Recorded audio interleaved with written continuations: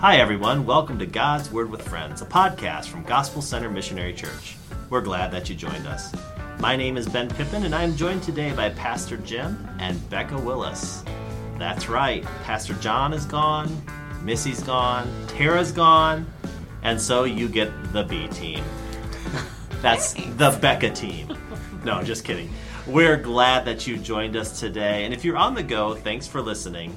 If you happen to have a minute to sit, open your Bible app to Romans 15. What is it, Jim? It's Romans 15, verse 13. Take it away, buddy. Okay, and this verse says, "May the God of hope fill you with all joy and peace as you trust in him, so that you may overflow with hope by the power of the Holy Spirit." And the point we want you to remember today is God wants you to experience his joy and his peace. So I'm going to ask my compatriots here sitting around the table to answer a two-part question. What brings you joy and what brings you peace? And you can answer this question at home as well. But what brings you joy and what brings you peace? So this is going to be really weird. So yesterday, I was just having a really bad day. And sometimes when God shows you something about nature or something about what he's created, it just makes you smile and you just laugh out loud and you have great joy. And so one of my friends from way back posted an article about pooping penguins. Lovely. And I just started reading this article and I just started busting out laughing that God created this animal that does what it does in such a way that scientists have studied it and there's research on it and they've decided to figure out the physics and the mechanics of it. And it was just one of those things that, God just tapped you on the shoulder, or me, and he said, look at this, what I created, this cute little bird that does this really disgusting thing. Just get outside yourself a little bit today. And it just reminded me that God's there. God's in control, and he's more creative and more able than I'm possibly ever could imagine. And that just brought me a lot of joy in the moment. Peace, on the other hand, is just when I can see clearly what's really going on. Like when I get things put in perspective. If you think of the Philippians chapter 4, when you lay your request before God with thanksgiving, and his peace, which transcends all understanding, guards your heart and mind. And there's been times literally when I'm mowing the lawn and my heart's full of turmoil and I'm just praying and I just put it before God. And then it's just almost like he lifts me above my situation and just says, here's the truth, Ben. It's not worth worrying about. Just trust me. And usually prayer brings me peace. Cool.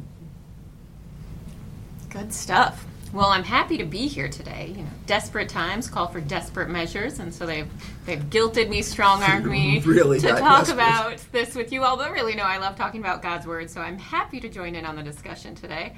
When I think about what brings me joy, I relate kind of to what Pastor Ben said, too, just the things God has created and put in nature for us to witness.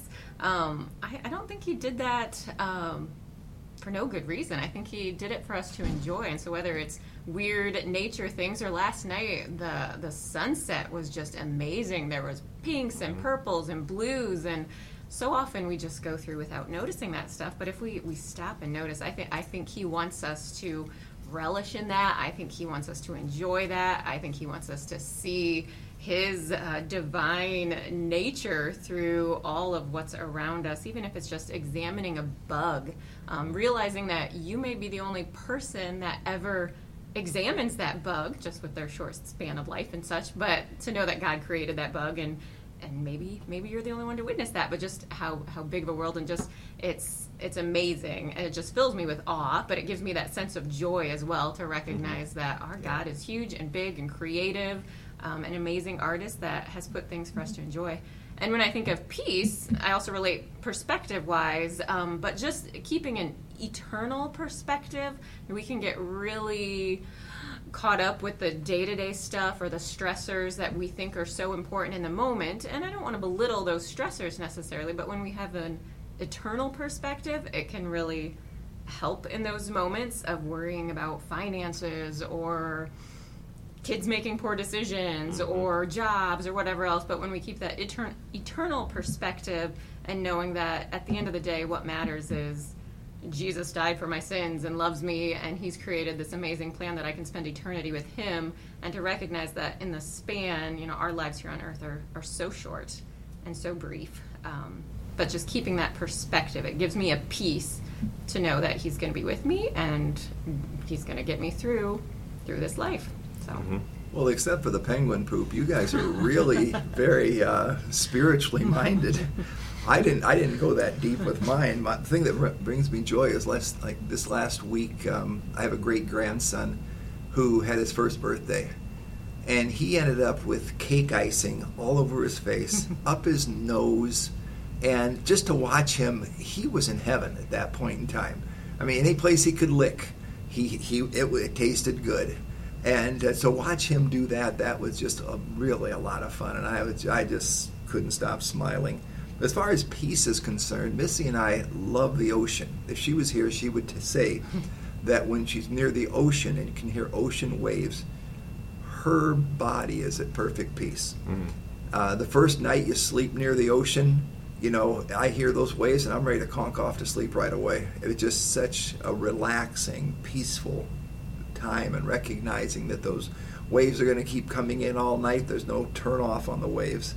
But that's what brings me joy, and that's what brings me peace. And I hope those who are listening recognize that God wants you to experience his joy and peace. So as we look at this verse, how do we get to that joy and peace?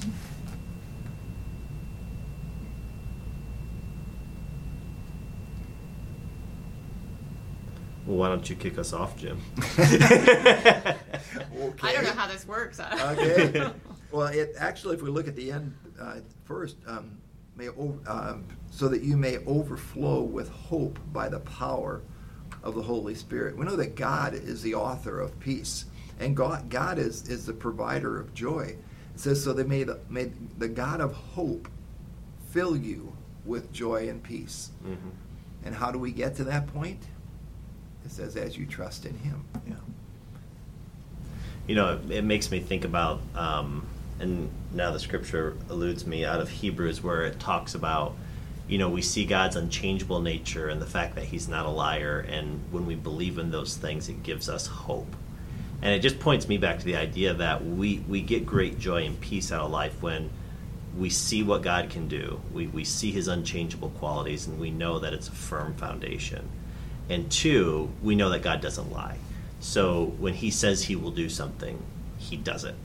And that's a great source for me and a great sense of encouragement for me. And I think of the practical. I'm a really practical steps kind of person sometimes. So I think of, okay, what do I need to be doing so that I am filled with him? And I'm reminded of the verses that talk about that we need to abide with him. That's an effort on our part to try to maintain an awareness of his presence, a desire to grow in our understanding of his word, to spend time in prayer. Those are conscious decisions that we need to make so that we stay grafted in him and tethered to him, so that his hope and his joy and his peace will fill us.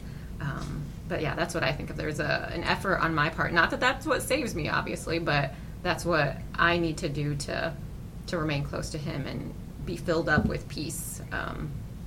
So I think that's a great point, Becca, that we can't go to Meijer and get filled up with God's peace and joy.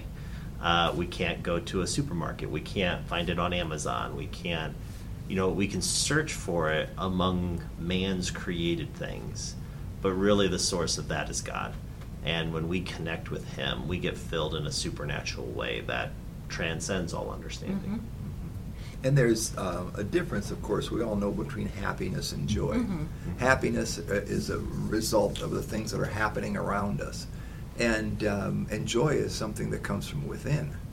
And so much of the world wants to fill up itself with happiness, so it'll buy more and do more and go more and all these things. And they are looking really for joy, but all they're getting is happiness. And happiness is temporary, joy can be eternal. And also that peace that comes then when we have that great joy in our lives, we just can kind of mellow out, because because God's presence with us can give us a great peace. Well, Jim, if you were going to wrap it up with a thought just to drill it home for everybody today, what would you say? I would say that if we trust God, then we can have that joy and we can have that peace that God wants us to have. And God wants us each to experience His joy and His peace.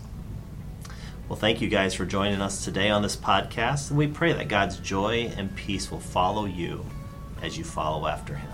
God bless you. Have a great day.